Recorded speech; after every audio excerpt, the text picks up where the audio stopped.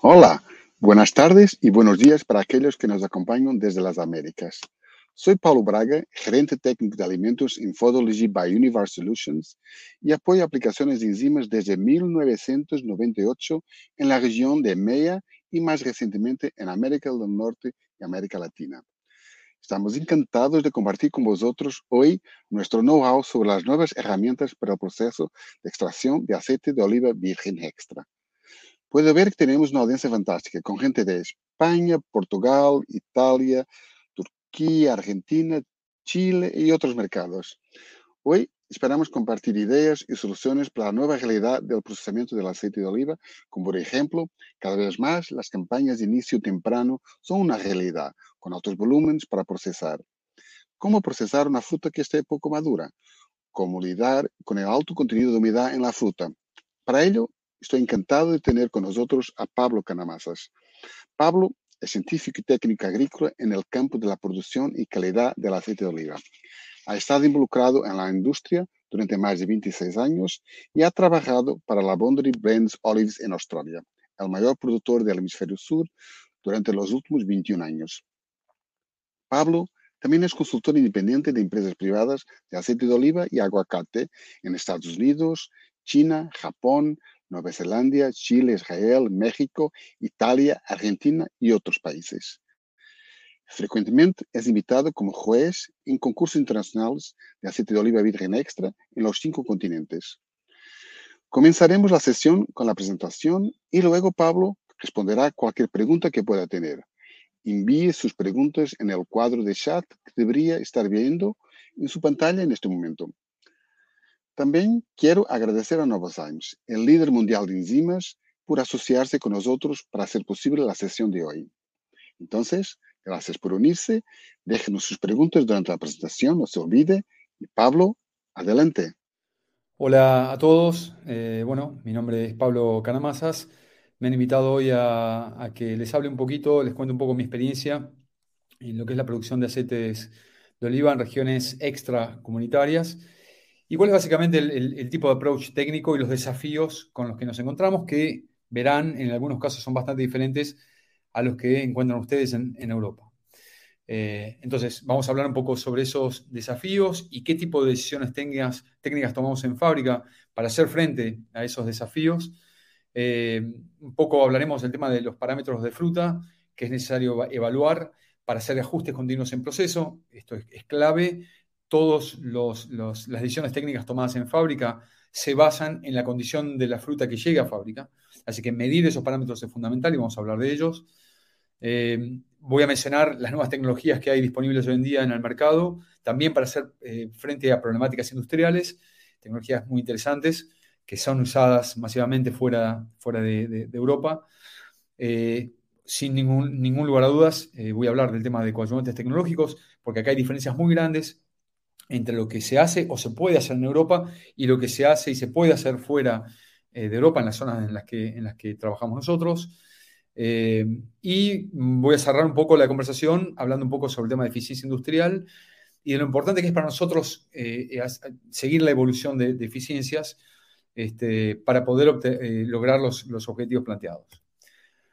Cuando hablamos de las problemáticas en nuevas regiones, creo que lo primero que hay que mencionar, sin ningún lugar a dudas, es que la estrategia de trabajo que tenemos por fuera de la Comunidad Europea, debido al hecho de que nosotros no podemos competir con Europa en términos de volumen y estamos obligados a obtener aceites de calidad para poder competir, por ese motivo la tendencia fundamental es a las cosechas tempranas. Si nos visitan en Australia, en California, si vienen en Argentina, Chile, Nueva Zelanda, los lugares de producción más importantes fuera de la Comunidad Europea, o de la cuenca mediterránea, verán que hay una tendencia muy fuerte a cosechar temprano para terminar temprano. Cosechar temprano significa, sin ningún lugar a dudas, producir aceites de mejor calidad.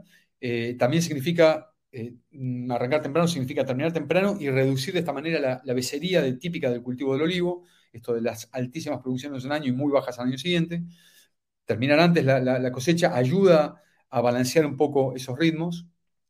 Eh, y también el hecho de terminar temprano para poder, digamos, evitar el problema de riesgos de heladas, que es un tema importante, y el tema de enfermedades fúngicas en particular, que es un tema una problemática que es bastante común en regiones extracomunitarias.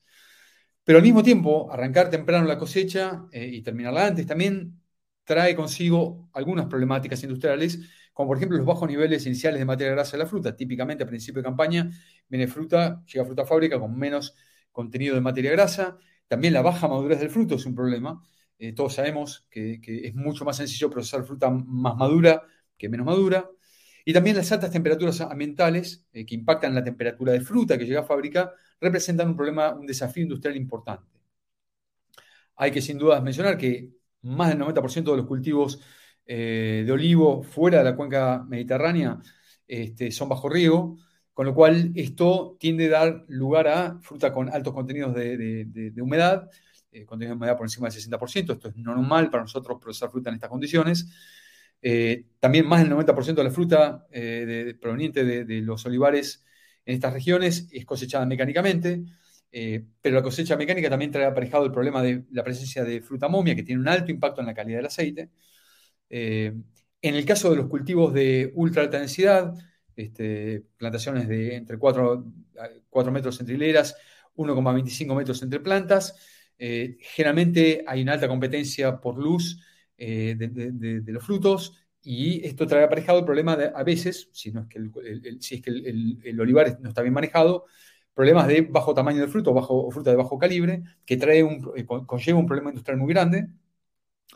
Y también cuestiones químicas relacionadas a parámetros químicos del aceite de oliva producido en ciertas regiones fuera de Europa que caen por fuera de los estándares comerciales más normalmente adoptados en el mundo. La cosecha temprana, como estrategia en sí mismo, es lo que les acabo de mencionar, es digamos, la clave de esta presentación. ¿Por qué nos metemos en cosechas tempranas? Obviamente es porque queremos evitar el tema de enfermedades fúngicas, en este caso típicamente el problema de antracnosis o fruta jabonosa, en donde un combo de hongos que ven acá penetran en la parte distal de la fruta, distal con respecto al pedúnculo, y empieza a penetrar el micelio del hongo, fermentando la pulpa y fermentando el aceite que se produce de esa fruta. Un trabajo que hicimos en Australia hace ya varios años, estudiando el impacto de la incidencia de la antracnosis digamos, de la incidencia del ataque de hongo en la fruta. Encontramos que estudiando fruta que estaba en buenas condiciones, que es la línea en rojo, y fruta que estaba golpeada por granizo, que es la línea en azul, y midiendo esa evolución de la incidencia del ataque del hongo en función de la madurez del fruto, desde fruta bien verde a fruta más madura, encontramos que típicamente la fruta que está dañada, por el motivo que fuere, sea rameo, sea impacto de granizo, la fruta que está abierta permite la entrada del hongo más fácilmente, y por lo tanto la incidencia del ataque de hongo es mucho más alto en ese tipo de fruta que en fruta sana. Pero independientemente de si la fruta está sana o tiene algún tipo de herida, en ambos casos, a medida que avanza la madurez del fruto, mayor es la incidencia del ataque del hongo. Y es por este motivo que es fundamental intentar cosechas tempranas para cortar el avance o la incidencia del ataque del hongo y obtener aceites de mejor calidad. Heladas es una gran problemática que tenemos particularmente en el norte de California, en el sur de Argentina, en el sur de Chile, sur de Nueva Zelanda, algunas zonas más continentales de Australia. La incidencia de la ocurrencia de heladas en esos casos puede llegar a ser alta. Obviamente las heladas tienen un impacto notable en el índice de peróxidos y en la acidez de los aceites producidos. Este cuadro representa un trabajo también que hicimos básicamente tratando de entender cuál era la evolución de los parámetros fermentativos o la acidez del aceite, en este caso, que es la línea en color rojo, y la evolución del índice de peróxidos o la evolución del estado oxidativo, que es la línea azul, en este caso, a partir del momento de helada. Y lo que está más que claro es que a partir del momento en que la fruta se hiela, hay una evolución continua y creciente, tanto del estado oxidativo como del estado fermentativo del aceite resultante, con lo cual cosechar temprano las zonas que han sido impactadas por heladas es fundamental para detener este proceso y producir aceites de mejor calidad. He mencionado también que el más del 90% de la cosecha en zonas de producción nuevas, en zonas nuevas de producción, se hace en forma mecánica. Esto obviamente se hace de esta manera por una cuestión de costos. La cosecha mecánica es mucho más económica que la cosecha a mano. Pero al mismo tiempo, la cosecha mecánica conlleva también algunas problemáticas. El tema de fruta momia es un gran problema que tenemos en la industria en zonas extracomunitarias.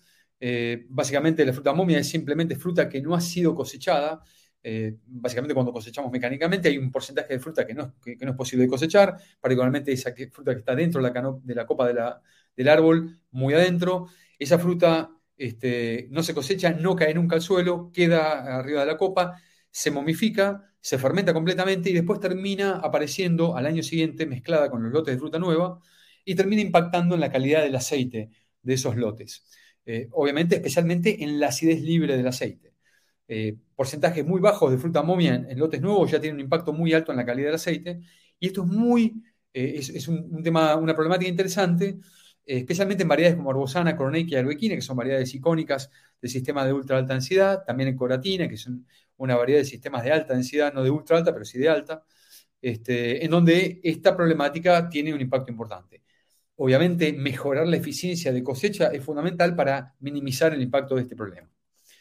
Un trabajo que hice en Argentina hace ya varios años con cosecha con fruta de arbosana, en la cual medí lotes de fruta que no tenían fruta momia, después lotes de fruta que llegaban con 1%, con 3% y hasta 7,5% de fruta momia en lotes nuevos, fruta de la misma madurez prácticamente. La acidez libre del aceite se incrementaba notablemente a medida que el porcentaje de fruta momia se incrementaba, al punto que ya con la fruta llegando con 3% peso en peso de fruta momia en lotes nuevos, la acidez libre se disparaba de 0,17 a 0,60 y ya aparecía un claro defecto sensorial en nariz del aceite. También he mencionado que gran parte de los olivares en zonas extracomunitarias son bajo riego, en lo que nosotros llamamos la nueva olivicultura. Esto también conlleva sus problemas. Pero ¿por qué los olivares se hacen bajo riego? ¿Por qué se riega el olivar? Bueno, simplemente esa respuesta puede está reflejada en este cuadro. Este es un trabajo bastante interesante, hecho por un grupo de investigadores en España, que básicamente intentaron analizar el impacto en la calidad y en la cantidad de aceite producido en lotes que eran regados al 100% de su requerimiento hídrico y otras dos parcelas que eran regadas solamente al 50% del total de agua que esas plantas necesitaban. Lo que encontraron, que es bastante interesante, es que obviamente cuando uno corta el agua, cuando reduce el nivel de irrigación, hay un incremento en el total de polifenoles que se obtienen en el aceite final. Y esto obviamente tiene un impacto en la estabilidad oxidativa del aceite, medida en este caso en Rancimat, que aumenta muchísimo gracias a esa más alta presencia de polifenoles. ¿El problema cuál es? Que quitar el agua o cortar o regar menos también representa una caída importante de los kilos de fruta producido, en este caso desde 17.000 kilos por hectárea a 10.000 kilos por hectárea, y eventualmente de la cantidad de aceite producido por hectárea, de 1.800, 1.900 kilos a 1.400, 1.500 kilos de aceite por hectárea. En zonas extracomunitarias de olivicultura moderna, aquel que no produce más de 1.500 kilos de aceite por hectárea prácticamente está fuera de la industria. Entonces, este es el motivo por el cual es importante regar el olivar. Pero, a la misma vez, el olivar trae su problemática. La fruta que llega regada a fábrica tiene problemas o genera problemas industriales. Si vemos la composición de la pulpa de la fruta, en este caso, vemos que más del 60% de la fruta es agua, de la pulpa, perdón, es agua. Hasta un 25% del peso de la pulpa es aceite. Estos son los dos componentes fundamentales de lo que nosotros llamamos una emulsión. Entonces, cuando la fruta viene con humedad y con aceite, y además sabemos que dentro de la pulpa hay otros componentes como polifenoles, especialmente pectinas y proteínas, que también tienen un impacto industrial en el proceso, sabemos que podemos llegar a tener problemas. ¿Qué tipo de problemas? Bueno, la formación de emulsiones. Fruta que llega húmeda a fábrica, que es molida en un molino que rota 3.000 vueltas y genera un mix muy estable de agua y aceite, genera lo que llamamos, como he dicho, emulsiones. Estas emulsiones, además, que son mezclas finas de agua y aceite, tienen generalmente una membrana lipoproteica que también tiene pectinas, que las hace muy estables, lo cual hace que sea muy difícil separar el aceite que está ocluido dentro de esas emulsiones. Es muy difícil de separarlo por centrifugación. Entonces, lo que tenemos que entender es que a mayor contenido de pectinas, que es lo que ocurre normalmente en fruta verde, fruta de baja madurez, mayor es el número de emulsiones que se generan. Cuanto más humedad tiene la fruta, más emulsiones se generan. Y obviamente, cuanto más emulsiones tenemos en la pasta, menos aceite sacamos de esa pasta. O, por decirlo de otra manera, más pérdidas de aceite terminan en el orujo. ¿Cómo lidiamos normalmente con estas emulsiones? Lo primero que todos hacemos en fábrica es aumentar el grado de molienda. Si es que hemos estado trabajando con una criba de 5 milímetros, pasamos a una de 6. Si estamos trabajando con una de 6 milímetros, pasamos a una de 7. También lo que intentamos hacer, aquellos que tenemos la oportunidad de hacerlo en nuestros molinos, es disminuir la velocidad de rotación del molino para ser menos agresivo en esa molienda y generar menos emulsiones. En algunos casos también se puede alargar un poco el batido para darle más tiempo a la batidora para que rompa esa emulsión, pero fundamentalmente lo que hacemos es utilizamos coadyuvantes tecnológicos. El talco, que ayuda a romper la emulsión, las enzimas que ayudan a desestabilizar la emulsión al degradar la pectina que hace a esas emulsiones más estables. Y también hoy en día se utilizan arcillas caoliníticas, que son productos también muy interesantes y que veremos más adelante. Pero lo importante a tener en cuenta es que los cultivos bajo riego conllevan la problemática de fruta húmeda, y la fruta húmeda genera menor eficiencia de extracción en fábrica. Este es un trabajo hecho hace muchos años con una fábrica de aceite, en la cual lo que hice en este caso fue poner los lotes de producción, ordenarlos desde los lotes más bajos en humedad hacia los lotes más altos en humedad y básicamente correlacionarlo con las eficiencias obtenidas en cada caso. Y verán que a medida que la humedad de los lotes se incrementó, la fábrica fue menos y menos y menos eficiente en la separación de ese aceite, de la pasta. Como he dicho anteriormente, la caracterización de la fruta es fundamental a la hora de tomar decisiones técnicas en fábrica. La forma en que se procesa en fábrica está basada exclusivamente en la condición de la fruta que llega, con lo cual hacer una caracterización de la fruta, medir los parámetros de fruta es fundamental para poder entender cuál es la mejor manera de ser eficientes en el proceso. En el caso de medir la materia grasa en fruta y la humedad, creo que como todos ya sabemos, es fundamental contar con equipos que hagan esa medición en forma inmediata. Verán, es muy común encontrar las fábricas trabajando con equipos infrarrojos cercanos, ya sea de laboratorio o equipos instalados en línea, para medir el contenido de materia grasa en fruta y la materia y la humedad con la que llega el producto a fábrica. Generalmente con estos equipos de laboratorio, y estos equipos en línea simplemente miden nada más que las pérdidas de materia grasa y humedad en el orujo que sale del decanter. Pero son herramientas muy útiles para determinar dos de los parámetros más importantes de la fruta que tenemos que tener en cuenta, que son materia grasa y humedad. El otro parámetro fundamental que tenemos que caracterizar, que tenemos que medir en cada lote, es la madurez del fruto. Esta foto refleja 3 lotes de Barnea, de variedad Barnea, en este caso en Australia, que vienen con diferente grado de madurez, que molidas dieron este tipo de pastas, que representan al mismo tiempo un desafío industrial diferente en fábrica. Pero ¿qué es lo que pasa con la madurez del fruto a medida que va avanzando la campaña y la fruta se madura? Este es un trabajo hecho por Mínguez Mosquera en España, creo que trabajando en este caso con variedad hojiblanca, si mal no recuerdo. Lo que hizo esta persona este investigador simplemente fue medir la textura y el total de pectinas de la fruta a medida que la fruta pasaba de una condición de fruta inmadura o verde hacia estados de madurez más avanzados. Y lo que encontró fue básicamente que el total de pectinas de la fruta, a medida que la fruta va madurando, cae. Y porque cae el total de pectinas, que es lo que le da rigidez a la pulpa, también cae la textura de la fruta. O sea que la fruta a principio de campaña tiene una textura firme, y a medida que va avanzando la madurez, esa textura va cayendo y la fruta se hace más suave. Con lo cual, esto también tiene un impacto en el comportamiento industrial que tiene esa fruta en fábrica, y obviamente hay que tenerlo en cuenta, hay que medirlo.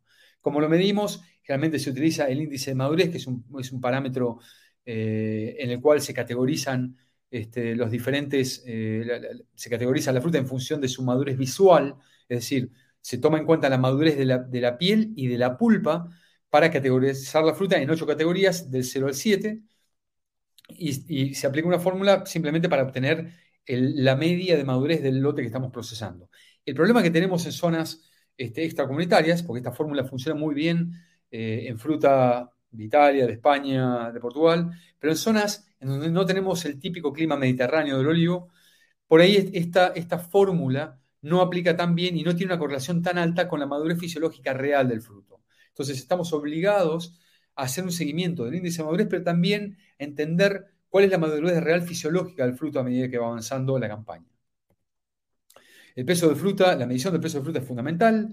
El peso medio de un fruto es clave para entender si el fruto tiene bajo calibre, si está por encima de la media de estándar para la variedad. Este es un trabajo hecho por Pepe Alba hace muchos años en España, en donde lo que básicamente este investigador hizo fue medir los kilos de aceite por hectárea promedio de la campaña en una zona de España y medir el peso medio del fruto en cada uno de esos años. Y como se puede observar acá, generalmente en años de alta carga, el tamaño medio del fruto tiende a caer. Esto simplemente sucede porque cuanto más fruta hay en la copa del árbol, más competencia hay por todos los fotosintatos que se generan y la fruta tiende a ser más pequeña. Y en años de baja producción por hectárea, hay menos fruta en la copa del árbol, la fruta tiende a crecer más. Pero lo importante a tener en cuenta es que en la fruta que tiene bajo calibre tiende a generar un problema industrial que es el de las altas viscosidades de pasta, que hacen que la extracción del aceite sea más difícil. Entonces, medir este parámetro es muy importante. De la misma forma que es importante tener una idea de cuál es la relación pulpa-hueso de las variedades más importantes que estamos moliendo. Este cuadro refleja simplemente algunas de las variedades que molemos en Australia y el promedio de la relación pulpa-hueso de esas variedades. Pero es importante entender en qué casos estamos por encima de la relación pulpa-hueso, por debajo de la media de relación pulpa-hueso, porque de nuevo eso tendrá un impacto en cómo se va a comportar esa fruta en fábrica. La viscosidad de la pasta es un parámetro que fue propuesto por investigadores italianos como un buen parámetro para entender si la pasta está lista para ser centrifugada. Nosotros creemos que es un parámetro interesante a medir porque está altamente relacionado al grado de dificultad de extracción del aceite de la pasta. En líneas generales, cuanto más alta es la viscosidad de la pasta, más difícil es sacar el aceite, con lo cual es importante medir viscosidad de pasta, utilizando tal vez un viscómetro como el que se ve en esta foto, para entender realmente qué tan bien estuvo hecha la preparación de pasta en el proceso. Otro parámetro que también es muy interesante, que también fue propuesto por investigadores italianos, es el de tener en cuenta el torque en los motores de batido o el consumo de energía en los motores de batido. ¿Por qué? Porque el esfuerzo que hacen los motores en las batidoras nos da una idea también de la viscosidad de la pasta y de qué tan dura está esa pasta, por decirlo en términos industriales. Con lo cual, hacer mediciones o registros o ir siguiendo el consumo de energía del torque de los motores es importante para tener una idea si la pasta requiere algún tipo de tratamiento previo antes de ser centrifugada. Pero bueno, hemos medido todos los factores. ¿Qué es lo que hacemos ahora con todos esos factores? ¿Cómo los evaluamos? ¿De qué manera tomamos decisiones técnicas en fábrica para poder ser más eficientes en la extracción del aceite? El approach técnico que generalmente aplicamos, sin duda, es la de la combinación de los factores. Tener en cuenta cómo se combinan estos factores y cómo se correlaciona esa combinación de factores con el problema industrial o el desafío industrial que se nos genera. Acá puse dos ejemplos típicos. En California, donde la fruta de cultivar arbequina, que generalmente viene de cultivos súper intensivos, generalmente en este lugar tenemos algunos inconvenientes con el tamaño y el calibre de la fruta, pero en general cuando la fruta de arbequina de ese lugar llega con menos de 1,3, 1,4 gramos de peso, o tiene menos del 50% de humedad, o tiene un porcentaje de materia grasa bajo, menos del 14,5%, o viene muy verde, menos del 1,5 de madurez, cuando se combinan al menos 3 de estos 4 factores, sabemos que tendremos un gran problema de viscosidad, de pasta muy viscosa en fábrica. Con lo cual, es importante analizar la data teniendo en cuenta la combinación, cómo se combinan estos factores y cómo evoluciona el proceso en fábrica en la extracción de aceite y cómo se correlaciona esa extracción de aceite con esos factores con esos parámetros de fruta. En un segundo ejemplo, en Australia, trabajando con picual, cuando esta fruta de picual viene demasiado grande, mucho más grande con un calibre mucho más grande que la media, con más de 5,5 gramos. Cuando viene ya con un grado de madurez un poco más avanzado, pulpa muy blanda, humedad de fruta por encima del 59%, esto generalmente nos obliga a aumentar el tamaño de criba del molino, a reducir la dosis de enzimas y a reducir la placa de aceite del decanter para que el proceso de extracción sea un poco más eficiente y el decanter no tenga problemas en procesar esa fruta. Pero lo que quiero reflejar acá es que la combinación de factores es lo que nos va indicando de qué manera hay que ir ajustando el proceso.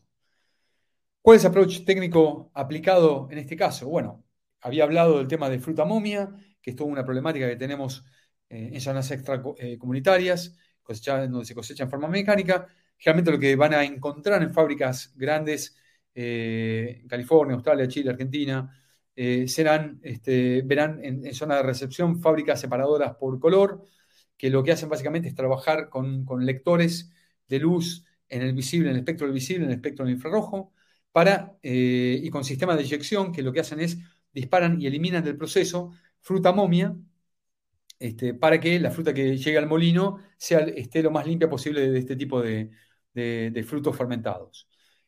Esto la verdad que ayuda bastante a obtener aceites de mejor calidad.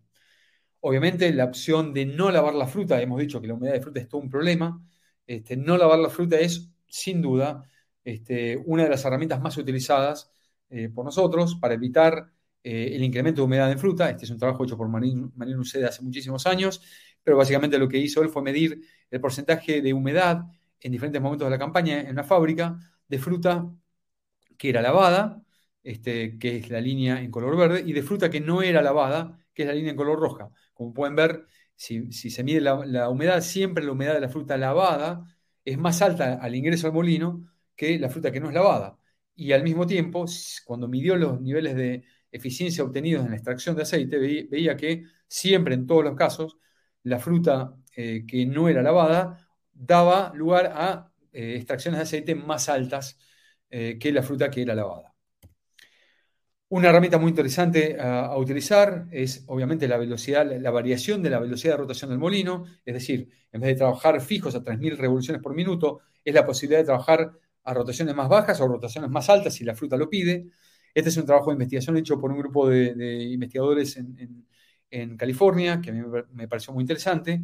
Estos investigadores trabajaron con fruta arbosana, típica de California, que venía con una humedad relativamente alta, pero especialmente con un índice de madurez muy bajo, o sea, fruta verde, trabajando y estudiando haciendo un estudio de diferentes velocidades de rotación, en este caso 2.400, 3.000 y 3.600 revoluciones por minuto, y midiendo en cada caso la eficiencia obtenida y los parámetros más importantes de calidad.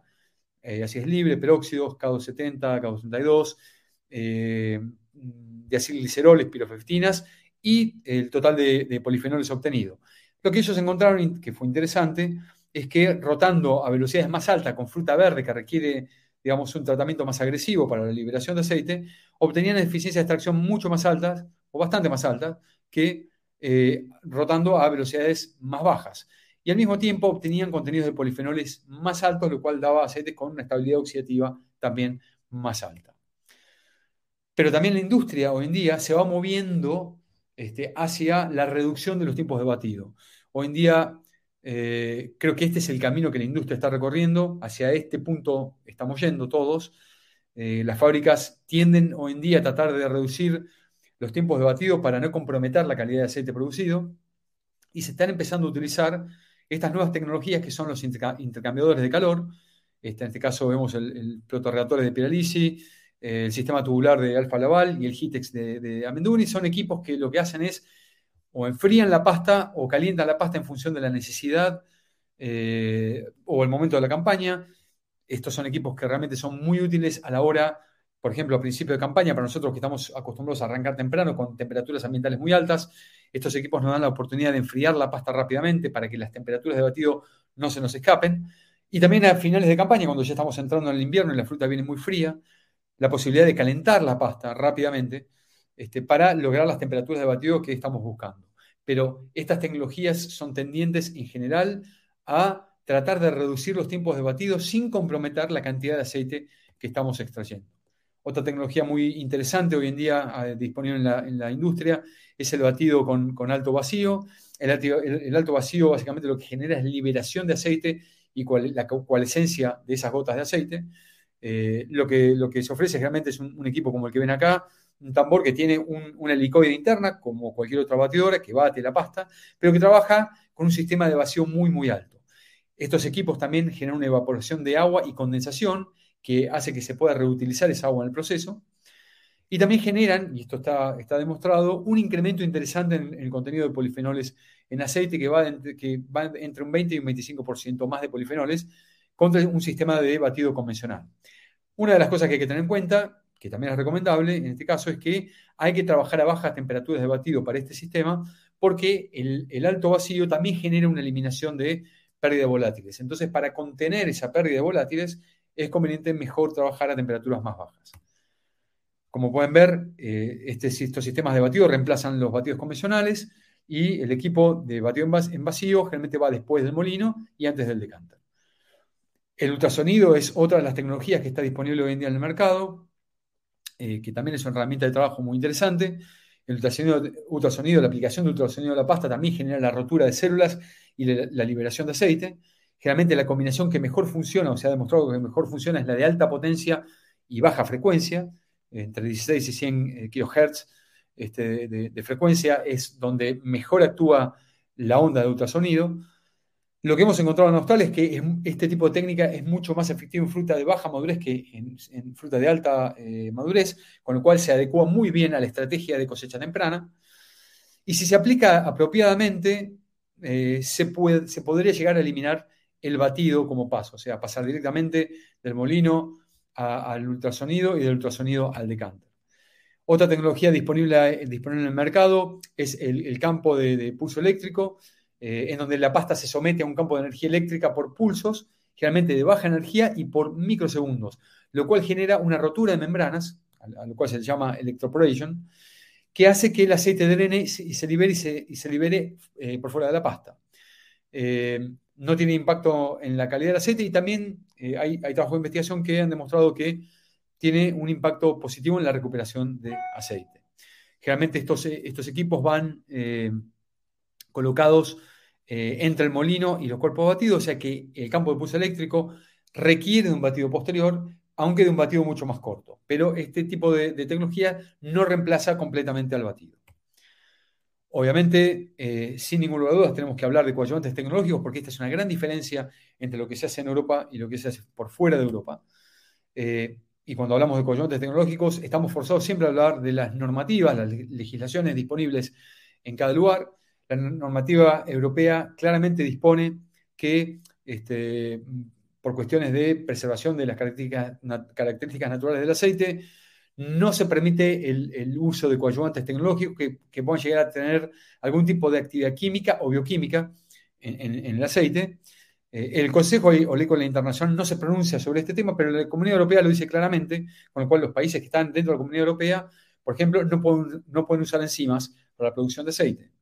En el caso de la normativa australiana, sin embargo, la normativa australiana tiene una definición de lo que es el aceite de oliva, que es la misma que la Comunidad Europea, pero en el artículo 9.3 del estándar dice que los coadyuvantes tecnológicos se pueden usar siempre que sean aprobados para su uso por el Código Alimentario de Australia y Nueva Zelanda. Y cuando uno va a este documento, en la sección 1.333, que se refiere exactamente al tema de coadyuvantes tecnológicos para aceite de oliva, marca claramente que los coadyuvantes tecnológicos que se pueden utilizar son el talco y las enzimas pectinasas. En Argentina, por ejemplo, recientemente, el año pasado, se aprobaron también las enzimas para su uso, fueron aprobadas por el código, por las autoridades alimentarias de ese país, en un trabajo que fue básicamente hecho por los productores argentinos, que básicamente pusieron información al corriente digamos, de las autoridades alimentarias y al final terminaron siendo aprobadas estas herramientas para su uso en industria.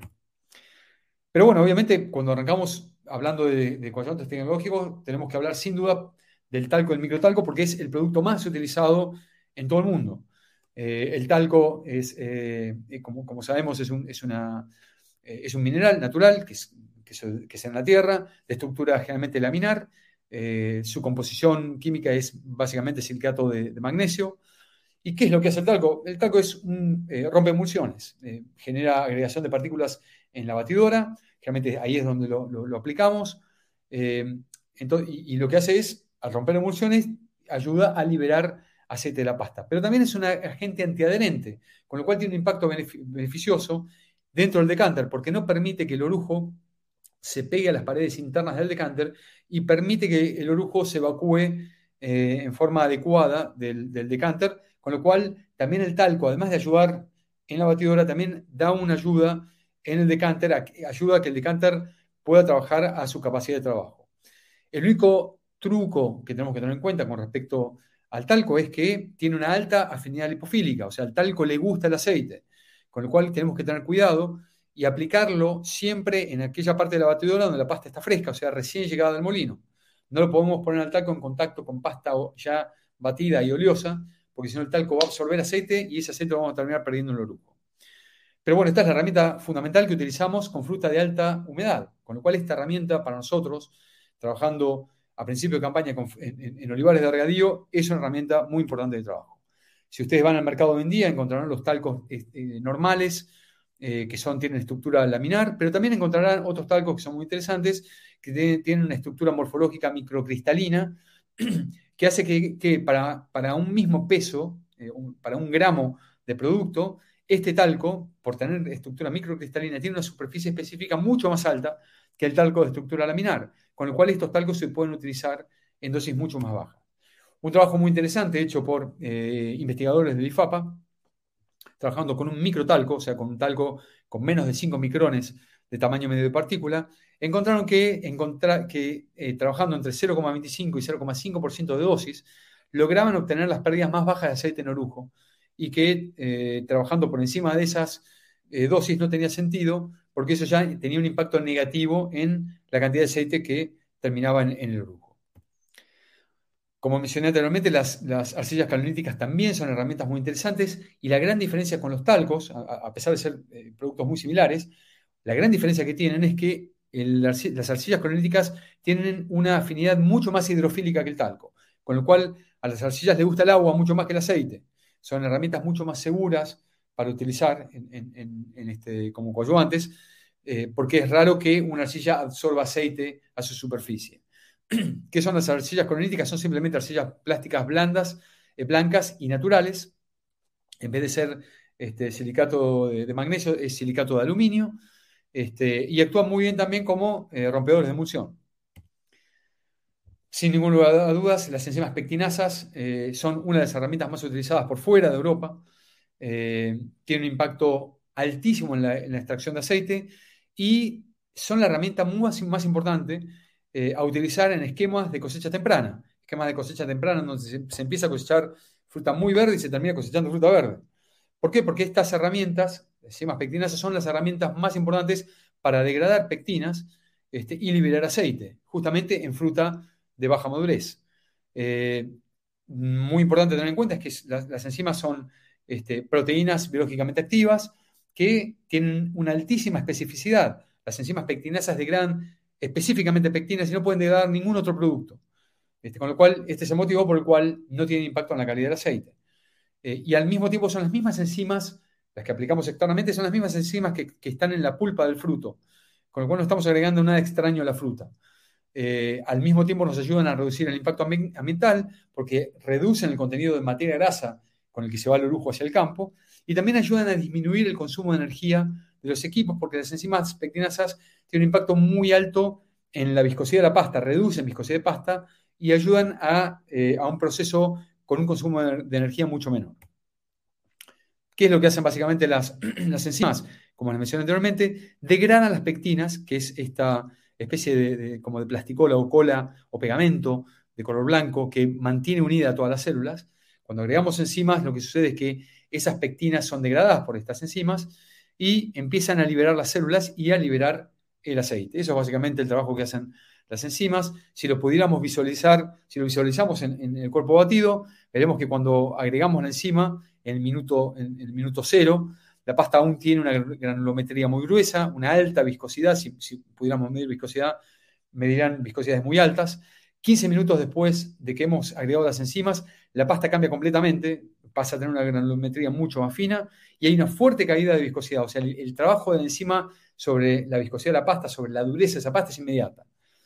Si esperamos 60 minutos más tarde, empezamos a ver ya que hay aceite sobrenadante, o sea, hay una liberación clara de aceite, una pasta mucho más brillante, la pasta es mucho más fluida y la caída de viscosidad ahora ya es menor, no es un salto tan grande de viscosidad como el que sucede entre el minuto 0 y el minuto 15. Pero ya a esta altura la pasta ha liberado el aceite y está lista para ser centrifugada. También cuando usamos este tipo de herramientas, también tenemos que tener en cuenta la dosis que aplicamos. Este cuadro refleja cuál es el impacto genérico de la dosis de enzima en la viscosidad de la pasta y en la cantidad de aceite que extraemos. La viscosidad de la pasta está reflejada por las columnas en color azul y la eficiencia de extracción, la línea en rojo, pero la cuestión es que a medida que vamos incrementando la dosis enzimática en fruta de baja madurez, lo que sucede es que la viscosidad de la pasta cae hasta que llega a un punto en donde la viscosidad ya no cae más y la extracción de aceite ya no aumenta más. Es el punto en el cual ya no tiene sentido seguir agregando enzimas. Pero esto refleja realmente cuál es la caída de viscosidad debido al trabajo hecho por la enzima. Como también mencioné anteriormente, el usar enzimas ayuda a un menor consumo de energía. Este es un trabajo que hice en California hace ya varios años, trabajando con pastas procesadas o lotes de fruta procesados sin enzimas, que son las hileras en color amarillo, 3 ensayos diferentes, comparados con ensayos en los cuales lo que hacemos era estudiar enzimas diferentes. Todos estos ensayos son con enzimas.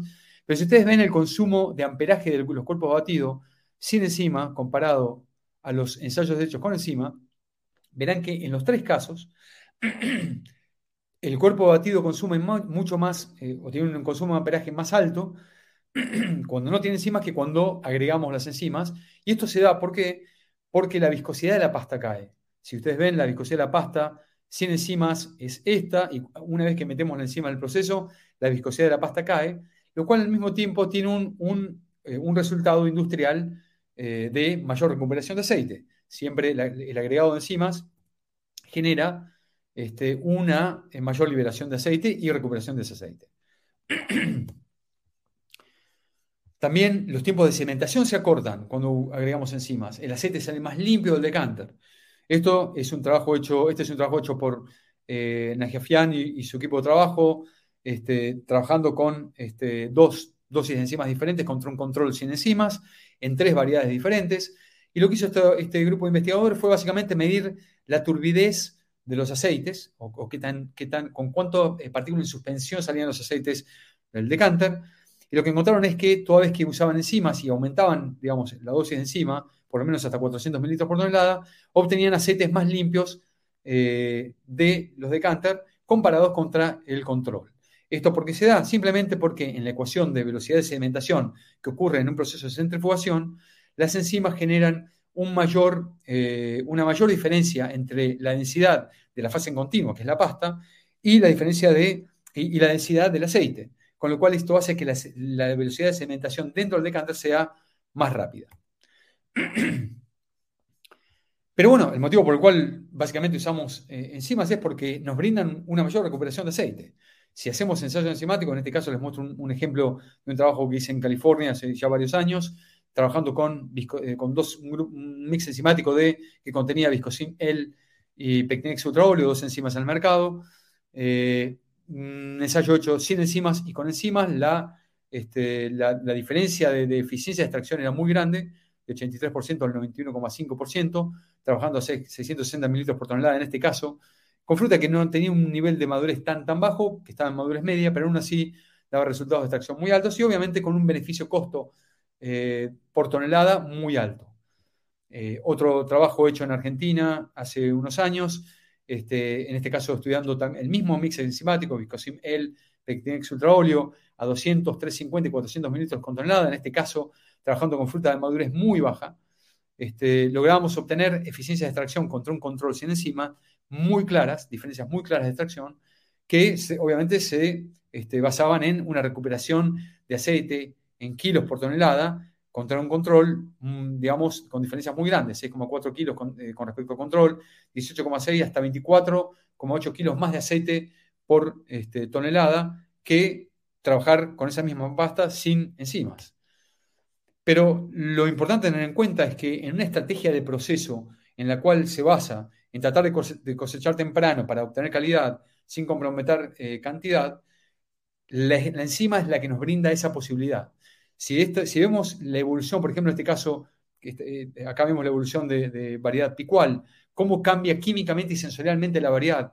Este es un caso que les muestro de cómo evoluciona picual en Australia, en cosechas tempranas, cosechas medias y cosechas tardías.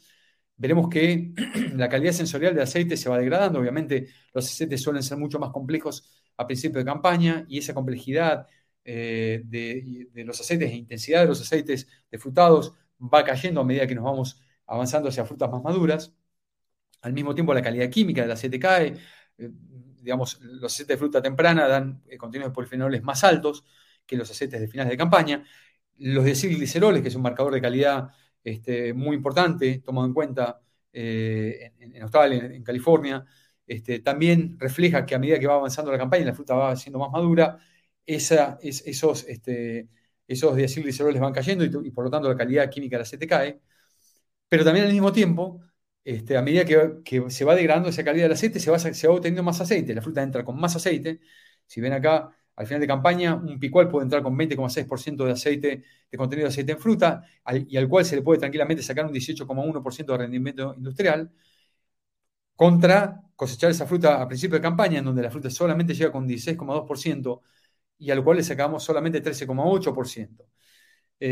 La enzima nos permite trabajar en algún punto entre la campaña bien temprana y la media campaña, utilizando enzimas para obtener un aceite de mejor calidad, poder competir en el mercado con aceites de mejor calidad sin comprometer tanto la cantidad de aceite extraída. Pero bueno, para terminar esta presentación, sin duda hay que mencionar también la cuestión de la performance industrial, la evolución de la eficiencia industrial obtenida.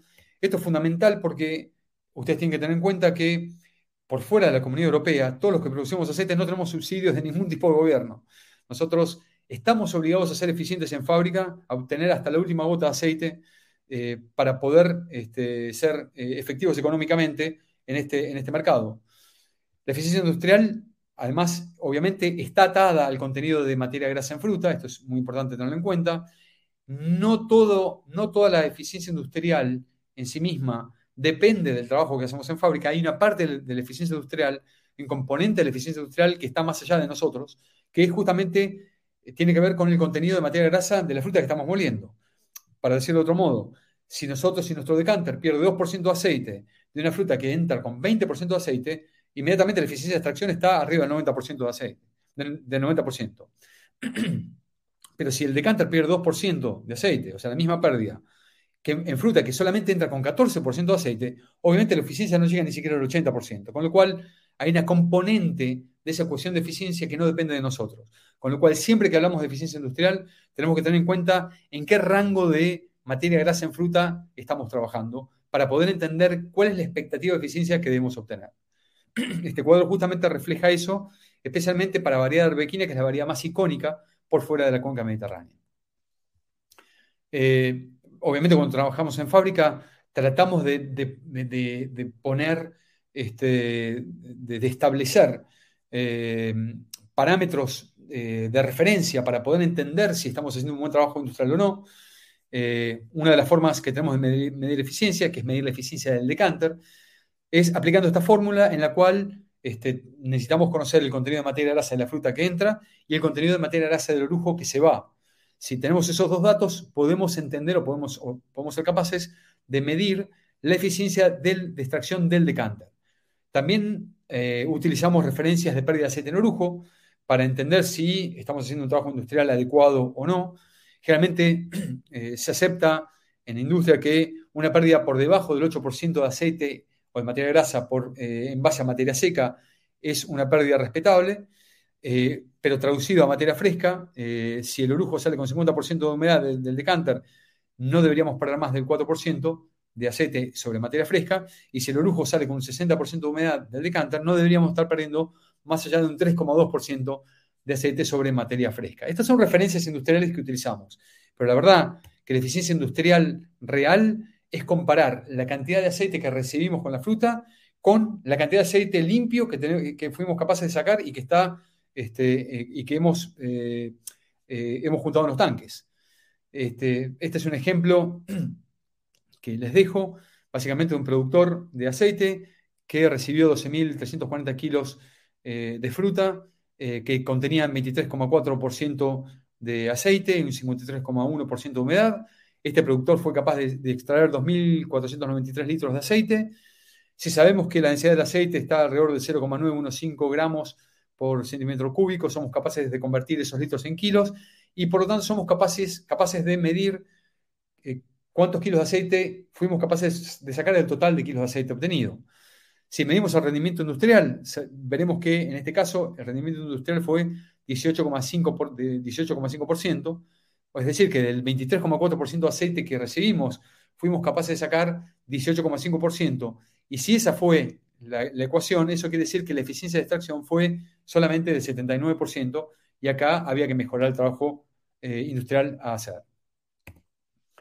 Pero lo que es fundamental, es sin ningún lugar a dudas, es evaluar la evolución de la eficiencia industrial semana a semana en la campaña. Es fundamental que cada semana seamos capaces de medir el contenido de materia grasa promedio de la fruta que entró esa semana, el contenido de materia grasa de la fruta molida en toda la campaña, la eficiencia de extracción obtenida en primera extracción, la eficiencia de extracción obtenida en segunda extracción para aquellos que hacen repaso, la pérdida real de aceite en orujo, que es la diferencia entre el contenido de materia grasa en fruta y el rendimiento industrial real de aceite obtenido en cada semana. Hacer una evolución semana a semana es fundamental y estamos obligados a hacerlo, porque de nuevo, no, en el caso de países extracomunitarios no tenemos ayuda de ningún tipo y estamos obligados a hacer el mejor trabajo de eficiencia posible. Bueno, hasta acá llegamos en la conversación, espero que les haya servido. Yo les mando un saludo desde acá y espero que nos volvamos a ver.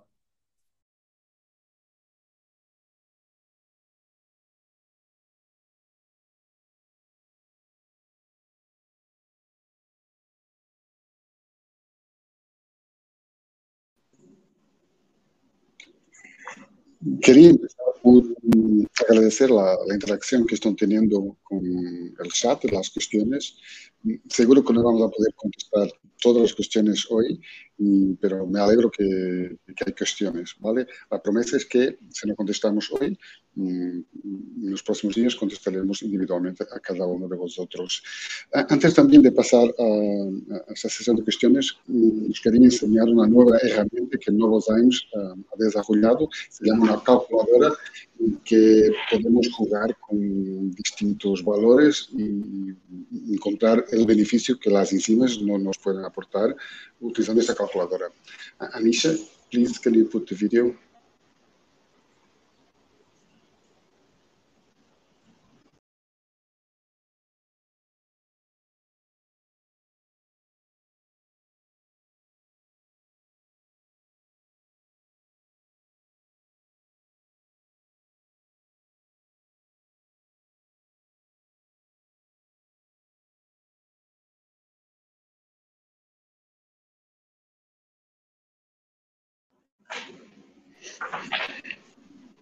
Ok, luego sobre la marcha vosotros podéis jugar con vuestros números. Y Anisha, can you also share the link to access the calculator? Y vamos a también a compartir el enlace que os permitirá online hacer vuestros cálculos y jugar con los números. Bien, la primera pregunta empezaré por preguntar ¿qué nos hacen? ¿Es recomendable usar enzimas junto al cálculo? Sin dudas, Pablo. Si la condición de la fruta realmente lo justifica, creo que es una muy buena herramienta utilizar talcos y enzimas en forma conjunta.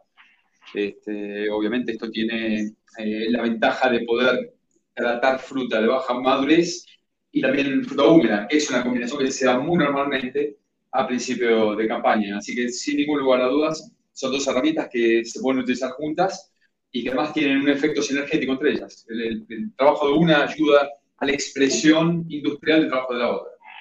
Vale. Una otra pregunta que tenemos acá es, ¿cuáles son las principales ventajas de un inicio temprano de la temporada de cosecha?